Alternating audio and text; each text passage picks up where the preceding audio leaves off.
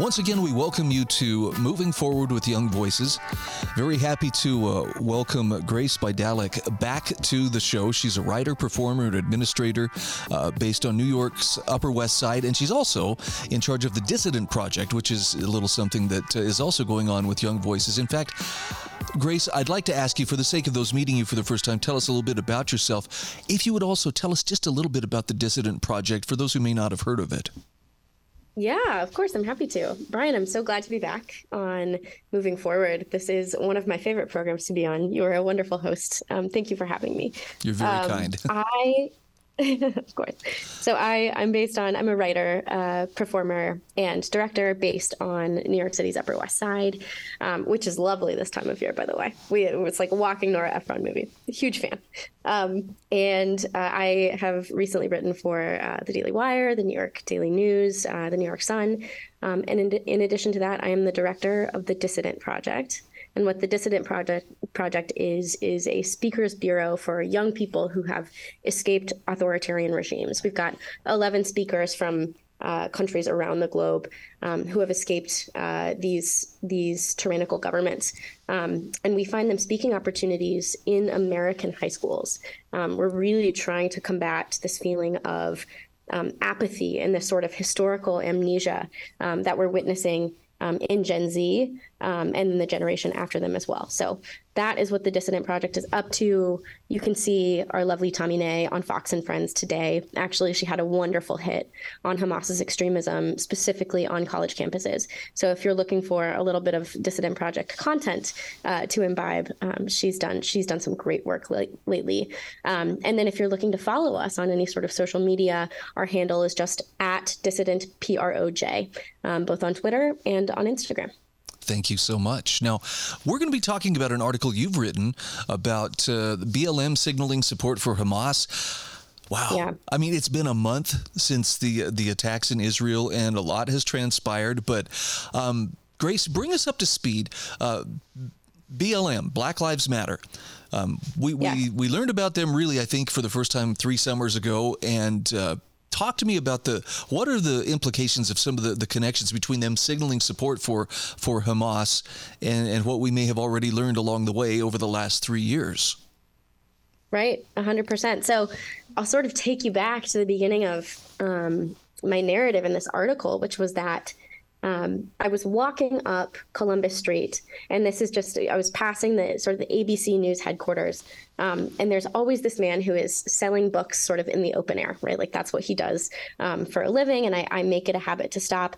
And there was a book that caught my eye.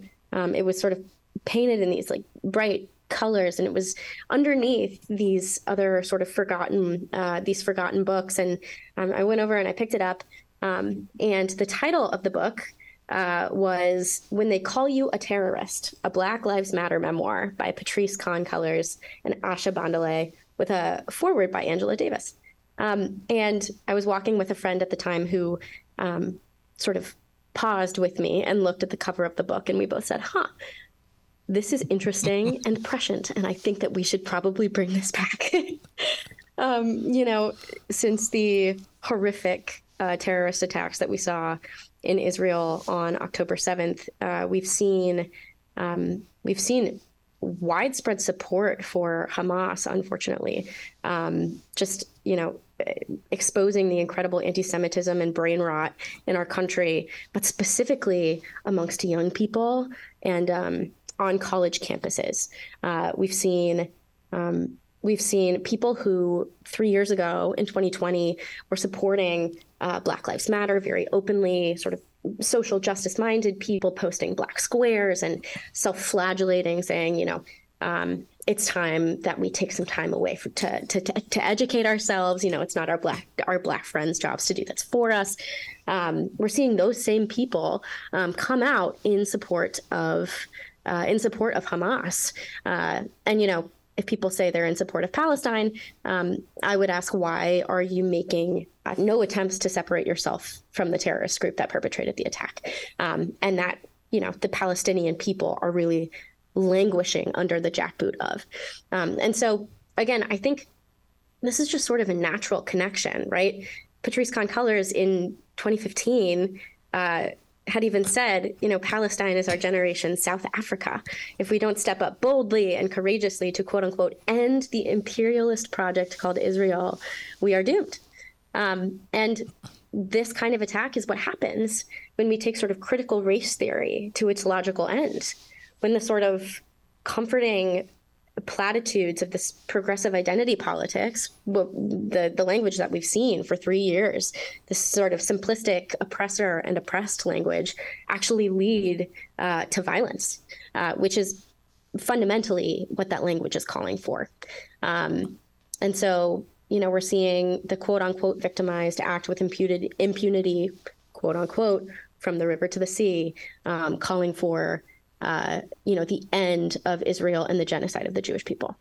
Now, Grace, I was going to facetiously say, well, now, if that was the case, though, with Black Lives Matter, we would have seen some kind of violence, I'm sure, over the last 3 years that, could have clued us to whether or not, we're, that, again, that oppressor throwing off the oppressed throwing off the oppressor kind of thing. It's scary, though, what you're describing, though, the identity politics. And the thing that's scary about it is, it seems to work on a lot of levels besides just those who get caught up in the really fanatical side, like Hamas, and I would even say even like Black Lives Matter. People feel like I have to choose a side, and sometimes it's hard to know. Well, but is there a side that really I want to align myself with? Yeah, and this sort of rhetoric really supersedes any sort of critical thought, right? We saw that in 2020, and we're seeing that now, specifically when, again, to be pro-Palestine is fundamentally, if you're thinking about it critically, to be pro-Israel. Like I said earlier, these people, Palestinian people, Gazan people, are languishing, as Bari Weiss said earlier in an interview with Walter Russell Mead, which was phenomenal, and sort of laid out the context in a really poignant way. She said, these people are languishing under the jackboot of a terrorist organization. And if you want the best for the Palestinian people, if you want the best for civilians, both in Israel and in Palestine, in Gaza, you really must be pro-Israel in this circumstance. And this sort of rhetoric is, again, superseding any sort of deeper critical discussion about the facts on the ground. Now, I have to admit, I kind of get nervous when I hear the term terrorist being applied too liberally. And when people were saying, well, Black Lives Matter are terrorists, as much as I disagreed with them on some of the methodology and some of them came right out and said, look, we're trained Marxists. As long as they weren't engaging in violent behavior, I'm like, I don't want to see that label, used. In Hamas's case, absolutely, their actions bespeak this. I'm curious, is this association costing Black Lives Matter in terms of its association, or is this part of closing ranks and they are in fact fellow travelers? That's a really great question. I mean, I think we saw a real escalation of violence with very little condemnation in 2020. So if you'll think back to that period of time, right? Looters obviously leaving stores uncontested, assaulting police officers. We saw young cops, mothers and fathers that were genuinely shot point blank in cop cars doing their jobs.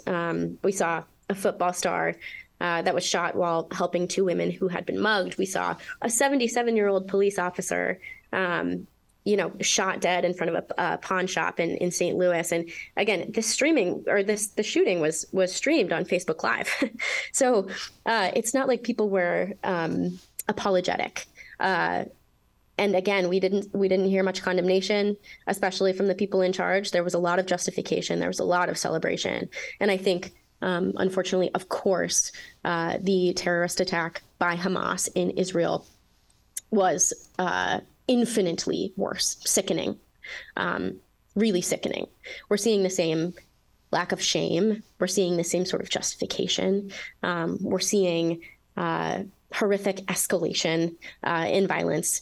And we're seeing, again, these sort of riots break out full scale across the globe in a way that has obviously escalated from what we saw in 2020, but is eerily reminiscent. It's definitely a time to be paying attention. I mean, there's a lot going on. And Grace Bidalek, thank you for what you are doing to keep us better informed. For people who want to follow you again on social media, what's the best way to do that? Yeah, absolutely. Before I close, I just want to say this is really a time for us, especially in New York City, to be standing up for our Jewish brothers and sisters. So I think it's, as Jews are incredibly visible in New York City, as 1 in 4 people is a Jew, let's stand together with our Jewish brothers and sisters now at this time. So if you want to follow my work, you can follow me at Grace_Daily, DALEY. On Instagram, or you can go to Grace Daily Bidalek, which is BYDALEK.com, and you can read all of my writing there.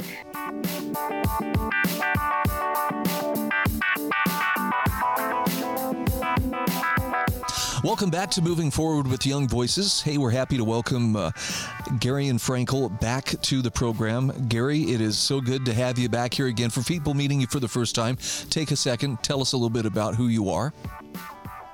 Thanks for having me back, Brian. I've been with Young Voices for a couple of years now, do a lot of writing on that front, but in my day job, I'm a PhD student in PK-12 educational leadership at Texas A&M University, where I mainly focus on the arts, civics, humanities, education policy in general, everything under that sun.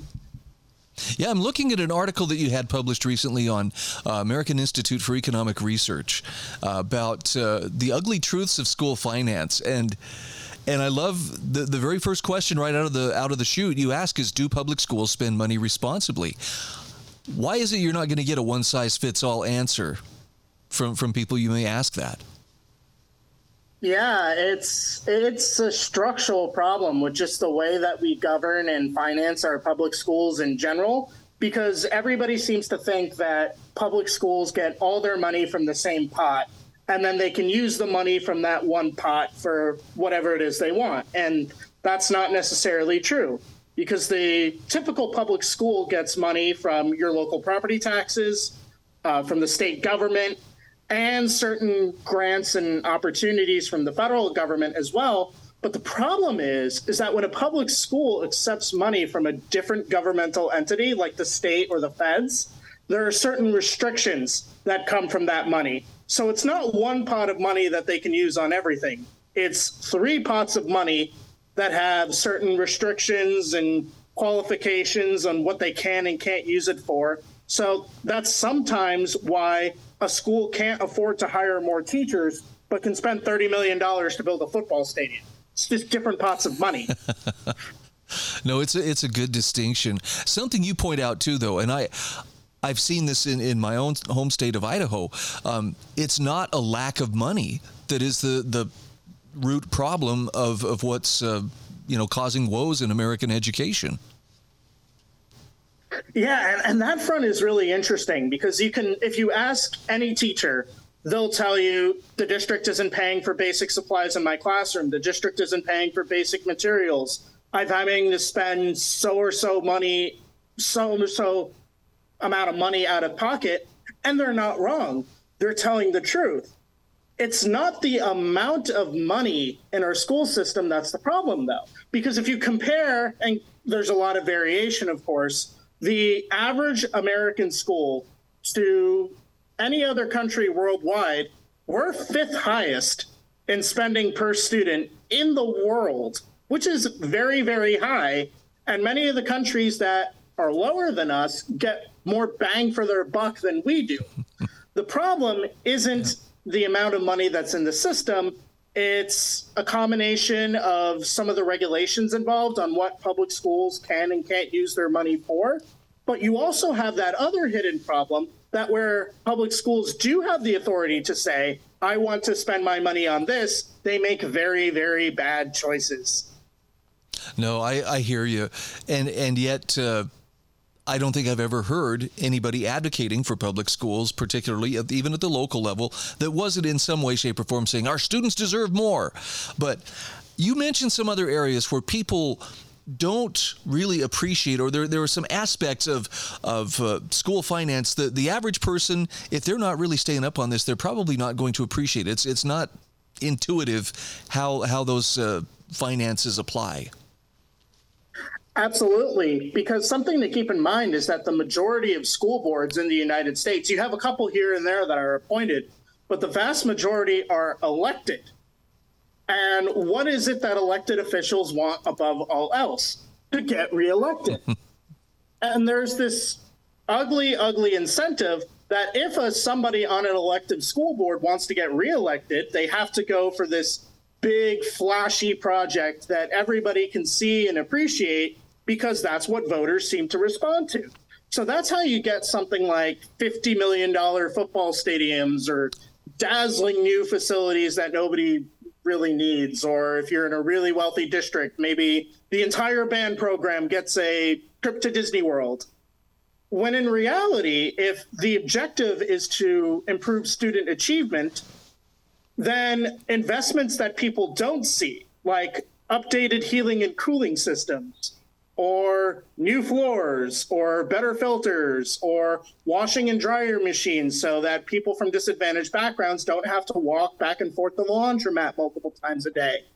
Those types of investments really make a difference in terms of improving student achievement, but nobody can see or appreciate them.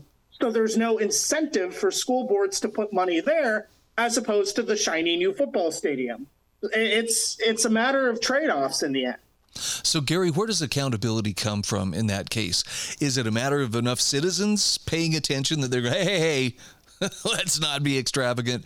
Or is there another way that that kind of spending can be held to account, to where, as you mentioned, it's actually going to the betterment of the students and not just bolstering the system itself? Exactly. I'm not sure there really is a clear solution to this problem, but I think there are a few things that could help. If you expand school choice, it can cause a little bit of renewed interest in a given district's financial accountability. So they'll have an additional incentive to spend their money responsibly, because if they do that, then you will attract more students to your district. But on the other hand, that could just create an uglier incentive to a bigger football stadium. Mm-hmm. So even that's a little unclear. You could reform accountability measures to prioritize student achievement over compliance with certain monetary regulations. And that could work. But what you end up having is wealthier districts where, let's say the students are already doing well, they're also going to build the bigger football stadium. So in the end, it comes down to this nasty trade-off where you can either advocate for really intense regulatory and accountability measures and completely hamstring districts from doing anything, right, or prioritize local control, hope voters make the right decision, but understand and expect that there's going to be some bad decisions along the way. And in the end, it's picking which evil you find to be lesser. I kind of take it as for granted that there's going to be bad decisions, whether they come from the top down or, from the grassroots. My question then becomes, where are they easier to fix? Because my perception is the higher up the origination of the problem, the more difficult it's going to be to fix that problem. I would say that's a reasonable assumption. And if you were to ask me personally, the evil I prefer is local control, because at least hypothetically, you could just elect better people who won't spend money irresponsibly. That's unrealistic, but it's easier than trying to completely revamp these federal accountability and grant programs, which are just a quagmire on their own right. So I would rather start to engage in these reforms at the grassroots level, where an individual or maybe a particularly virtuous community can have a little bit more of a say in how their money is spent. Hear, hear. And I love how you point out, we sometimes forget this, but schools are subject to the same laws of economics as everybody else. And sometimes, I guess, when the taxpayers are a funding mechanism, it's hard to remember that. This is not a piggy bank. Yeah, it really is.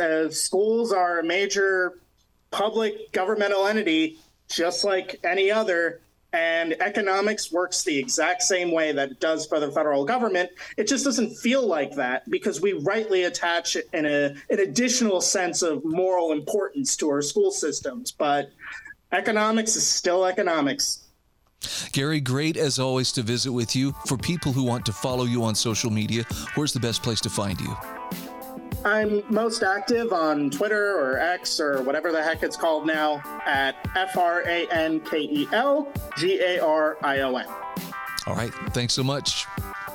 Thanks for having me, Brian.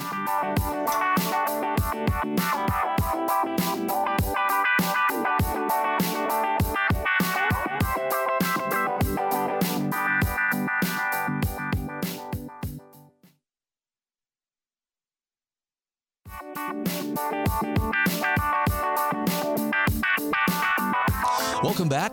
This is Moving Forward with Young Voices. Third segment in today's show, we are happy to welcome Dylan Dean back to the program. Dylan, for those who have not met you before, tell us just a little bit about who you are and what you do. Yeah, so my name is Dylan. I am an electrical engineer by education, but I'm currently working as a software engineer.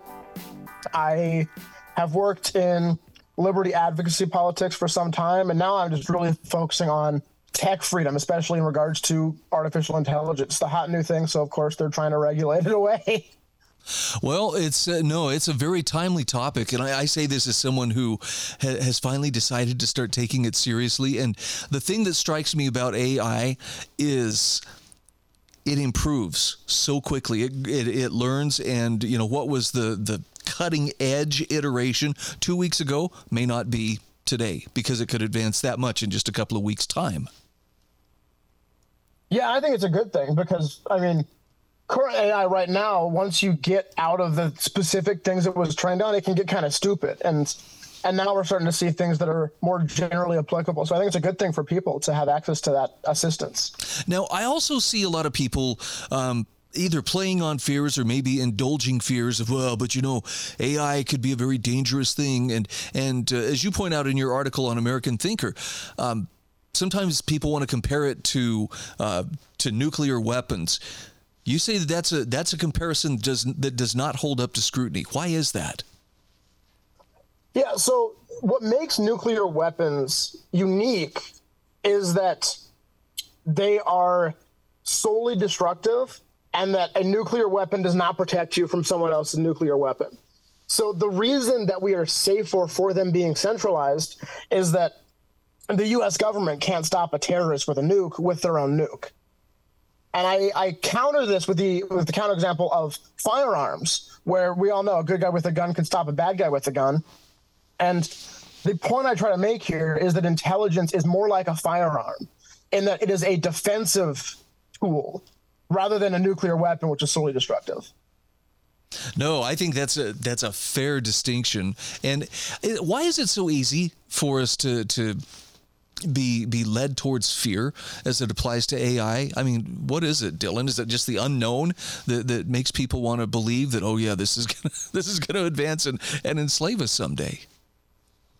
Yeah, I think that it's a combination of it being a new and novel thing that we as humans innately have a bias to be skeptical towards, and that it's such a complicated topic to drill down into and really understand that people tend to take the word of experts. The experts are supposed to be there to help us understand complex topics, but when they choose to play off fear to try to seize power for themselves, then we can be led off track by that. Okay. Talk to me about centralization versus decentralization. It seems like this is a principle that could apply in a number of other areas, in which would include AI. Yeah, so the idea as it applies to artificial intelligence is that we have numerous times as a society recognized that an imbalance in intelligence creates unsafe situations and that we need to try to protect people from that. That's why we have conservatorships to protect people who aren't mentally capable fully. It's why elder financial abuse is such a heinous crime and why it has its own category in law. And it's why we have things like the age of consent to protect children from manipulation by adults with more fully formed minds. And if we centralize AI in the hands of corporations or in the hands of governments, what we're doing is we're creating a new intellectual imbalance where the elites have access to more intelligence than we do. And this makes us susceptible to misinformation, to manipulation. It makes us effectively second-class citizens underneath the people who have a greater capacity to think and control us. Wow, that's very compelling. So how do you get, I think the internet itself may be actually a pretty good example of this. How do you get those people who would benefit most from consolidating control over a particular medium to agree that, no, it's better to let it be, as self-regulating as possible? Isn't that essentially what we've done with the internet? It is. And I think that, we have the advantage here because we have the internet. We have an easy way to distribute new AI models. And Meta does this with their Llama models. They publish them. So you can download the weights, you can run the model on your own machine. And it's effectively like a smaller version of ChatGPT. You can fine tune it, train it on your own data. And just by doing this and engaging in open source and decentralized AI, we kind of undermine their argument because, well, you're saying that if we open source AI and we allow other people to have it, we'll have disaster, but it's already open source. I already have an AI model running on my desktop and I haven't created some biological weapon like you're saying is going to happen. So what's up with that? No, like I say, even people in positions of power, their imaginations tend to run too with the idea of where AI could go. Dylan, tell me this, as you look at this and keeping in mind, we still seem to be fairly early in the age of AI. What do you see being some of the biggest impacts or changes that we're likely to see in our day-to-day lives as a result of AI finding its place, in our society? Yeah, I think that, as far as the technology itself goes, I think we're approaching a ceiling without another paradigm shift like what happened in 2017 with the introduction of Transformers. I think we're kind of maxing out that architecture. But there's a lot of room for it to be implemented in other areas. And, we're kind of seeing this in like automated assistants for websites that are more intelligent than, you go to like a bank website and it's got this chat bot that's just an idiot. And it's like, those are getting smarter now. They actually understand what you're saying. And the same thing with like phone bots where you have to say a certain keyword and you don't know what it is. If they're actually conversational AI, it becomes easier to do things like that. Personal assistants like Siri getting smarter, being better able to understand what you're saying. I think there's a lot of upside for consumers coming once this new technology starts to get integrated into existing products. And again, outside of the question of, well, who's going to control it? Will it be centralized or decentralized? What are some of the biggest drawbacks you see that will come along with these innovations? Well, I think that there's going to be, over the next decade or so, an impact to the labor market. I mean, a lot of like personal assistant type jobs that revolve primarily around manipulating text are going to be, potentially automated away to an extent. You still need humans there. They make mistakes. You need people to check the work and all this. And the other one is, and I hate to use left-coded terminology because I don't want to hand them a win, but misinformation. It becomes easy when creating novel text is free to spread information and make it appear as if it's coming from an actual human. So we're going to need to solve that. Luckily, we also have AI now, and this is an example of how it can play off of each other and we can defend against AI-induced problems with AI, is we can use artificial intelligence to distill information, to give it access to the internet, to run fact-checking on what we're seeing for us, to detect AI-generated content potentially, although that's not really working super well so far. But interesting. Like I say, I feel like I just barely dipped my toe in the water, but There's a lot going on here, and I don't think I disagree with people who are characterizing this as much as the internet, the shift to, online everything has impacted our world. We're likely to see kind of a similar shift in how AI is going to find its way into everyday stuff that we're doing. So I guess don't scoff. Yeah, I mean, you can't expect people who aren't engaging in tech at the cutting edge to really have formed opinions about this and built up an understanding to allow them to form opinions. And again, this is why I look at, Sam Altman talking about how AI is going to capture the light cone of all of humanity. It's like you're doing a disservice to the people who look up to you and trust you on this topic by using that influence to fearmonger instead of be honest and lead with hope. Yeah, well, clearly there are people who fear what it could do in terms of damage or in terms of too much freedom. We are unfortunately up against the end of our segment here. Dylan, tell everybody the best place that they can follow you on social media. I am Dylan C.V. Dean everywhere. That's Twitter, Instagram. You can go to dylandean.dev, and that's me. You can find all my articles there and links to all my socials as well. Okay, thank you so much. Thank you.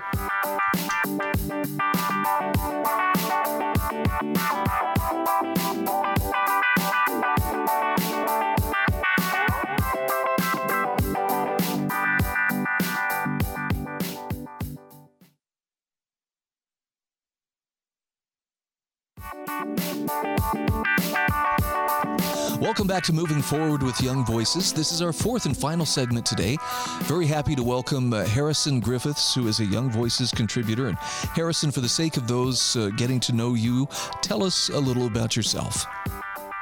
Yeah, so as well as doing Young Voices, I'm my day job is in communications at the Institute of Economic Affairs, which is a free market classical liberal think tank in Westminster in London.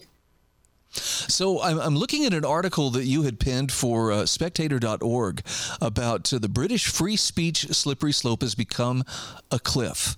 And yeah. Harrison, I don't keep, a completely, narrow focus on what's going on in Great Britain, but I have been seeing stories like this pop up for some time about how it's harder and harder to speak your mind and not run afoul of the state. Give us some of the examples of why free speech is more and more under some kind of pressure from authority.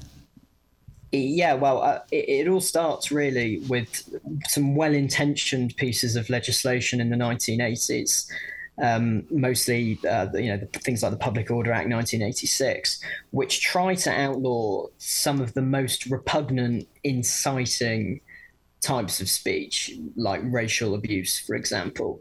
But unfortunately, as is often the case with the government, the slippery slope has in fact become a cliff. That over time, there has been this ratcheting up of what constitutes that most vile and repugnant form of speech. And you see that this is one of the many problems. I mean, I personally have a moral view that freedom of speech should be an individual right, regardless of how irrational and repugnant your expression might be. But I mean, even beyond that, so it becomes a cliff precisely because when you cede in the first instance that even speech that is very unpopular and that it is objectively vile should be subject to censorship, you give the government the authority to regulate, to define the parameters of what is, vile, irrational, and repugnant enough, what is protected political speech and what isn't. And now we find ourselves in a situation today where you're more likely to be arrested for silently praying near an abortion clinic or for making a tasteless joke, about a football tragedy, than you are for calling for jihad against Jewish people and calling for their blood. It's just really quite a tragic state of affairs and looks only set to get worse. Yeah, when you reference the woman Isabel Vaughan Spruce, arrested in Birmingham after being questioned for silently praying within the buffer zone of an abortion clinic. I remember that story, making some rounds on the internet, but I'm curious what kind of reaction that story generated. Did people talk about it? Were they aware of it in Great Britain? Yes, there was quite a campaign, at least mostly on the political right, to try and draw attention to this and to help Isabel Vaughan Spruce defend herself. I think in the end she has been completely exonerated and is no longer under legal jeopardy, I believe, thanks in part to an organisation I think they're called Alliance Defending Freedom, who are a religious organisation that defends the right to freedom of speech, expression and conscience for religious people. And I'm certainly not a religious person at all, but that really ought to be beside the point. When you're talking about somebody's right to their own conscience, somebody's right to speak or hold a placard, which I think is a completely fine thing to do. But then when we're talking about policing the thoughts inside people's head, we are on a really dangerous road at the moment. And regardless of where you are on the issue of abortion in particular, I think anybody who's intellectually honest understands that it's extremely difficult. The right to voice a view, particularly on a topic that is such a moral quagmire, is not just something each person has, in my view, the inherent right to do, but something that you need in a society to understand where you're going right and where you're going wrong. If people aren't able to vote against the established order of things, we're going to have a complete blind spot as to what we need to change and where we've got things wrong in the past. You point out in your article that speech is not coercive. In other words, speech alone isn't going to prevent someone from exercising a right. So it doesn't need to be balanced with other rights. Is it deliberate that political authority or people in political authority tend to ignore this? Or do they set that aside for their own considerations of what they want to see happen? Yes, I think so. And this is the problem that I spoke about a minute ago. Is the second you cede any ground on freedom of speech beyond something like I think the U.S. Supreme Court pretty much nails it with its First Amendment test, which is incitement to imminent lawless action. Mm-hmm. Once you start ceding ground beyond that, the content of people's speech ought to be policed.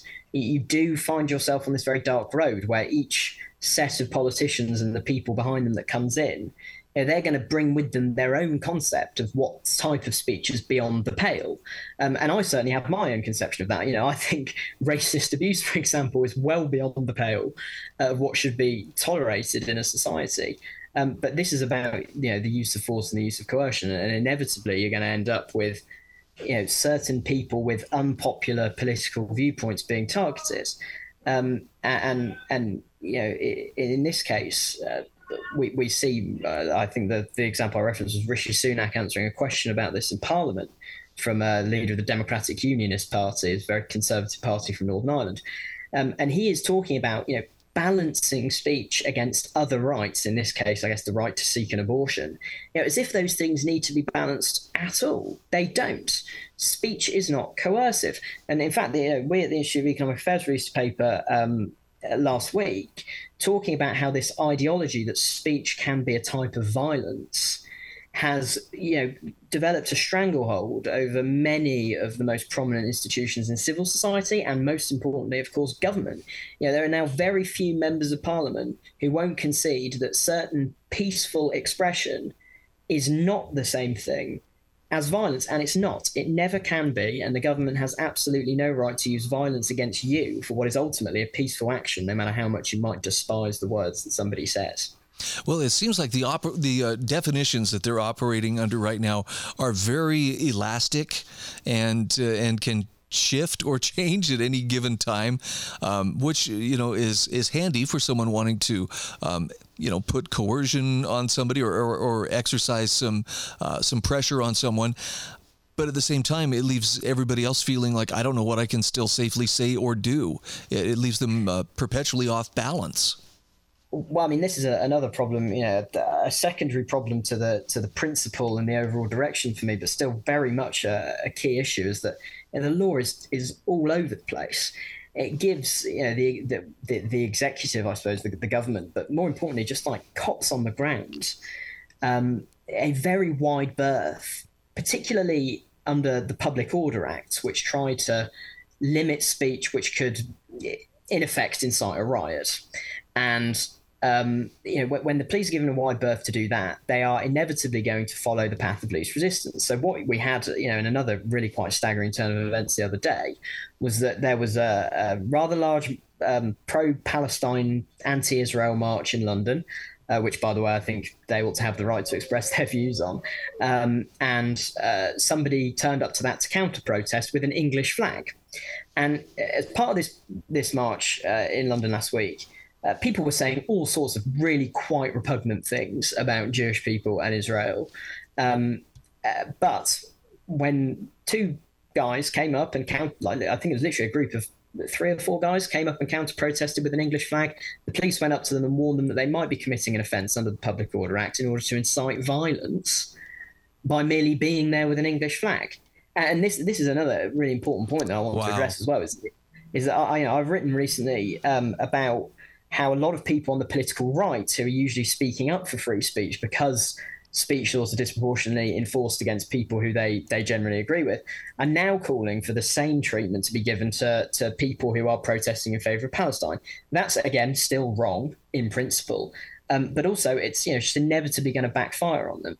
You can pass new laws, or you can tell the police new things to do new things in order to suppress the speech of Palestinian rights protesters, but it's gonna backfire on you. And that, I think, was the perfect demonstration of it. A few blokes rock up with an English flag. Suppressing the speech of pro-Palestine protesters is not going to stop it being disproportionately enforced against people on, broadly speaking, the political right. Harrison, I appreciate you being a voice of reason at a time where there are not a lot of such voices to be found. Again, we're talking with Harrison Griffiths. He is a Young Voices contributor. And Harrison, for people who want to follow you on social media, where do you recommend they go? It would be at Real Harrison G on Twitter for me. But I can also recommend that people follow at IEA London on Twitter, and also subscribe to IEA London on YouTube. Very good. Thank you so much. Let's talk again soon. Thank you, Brian.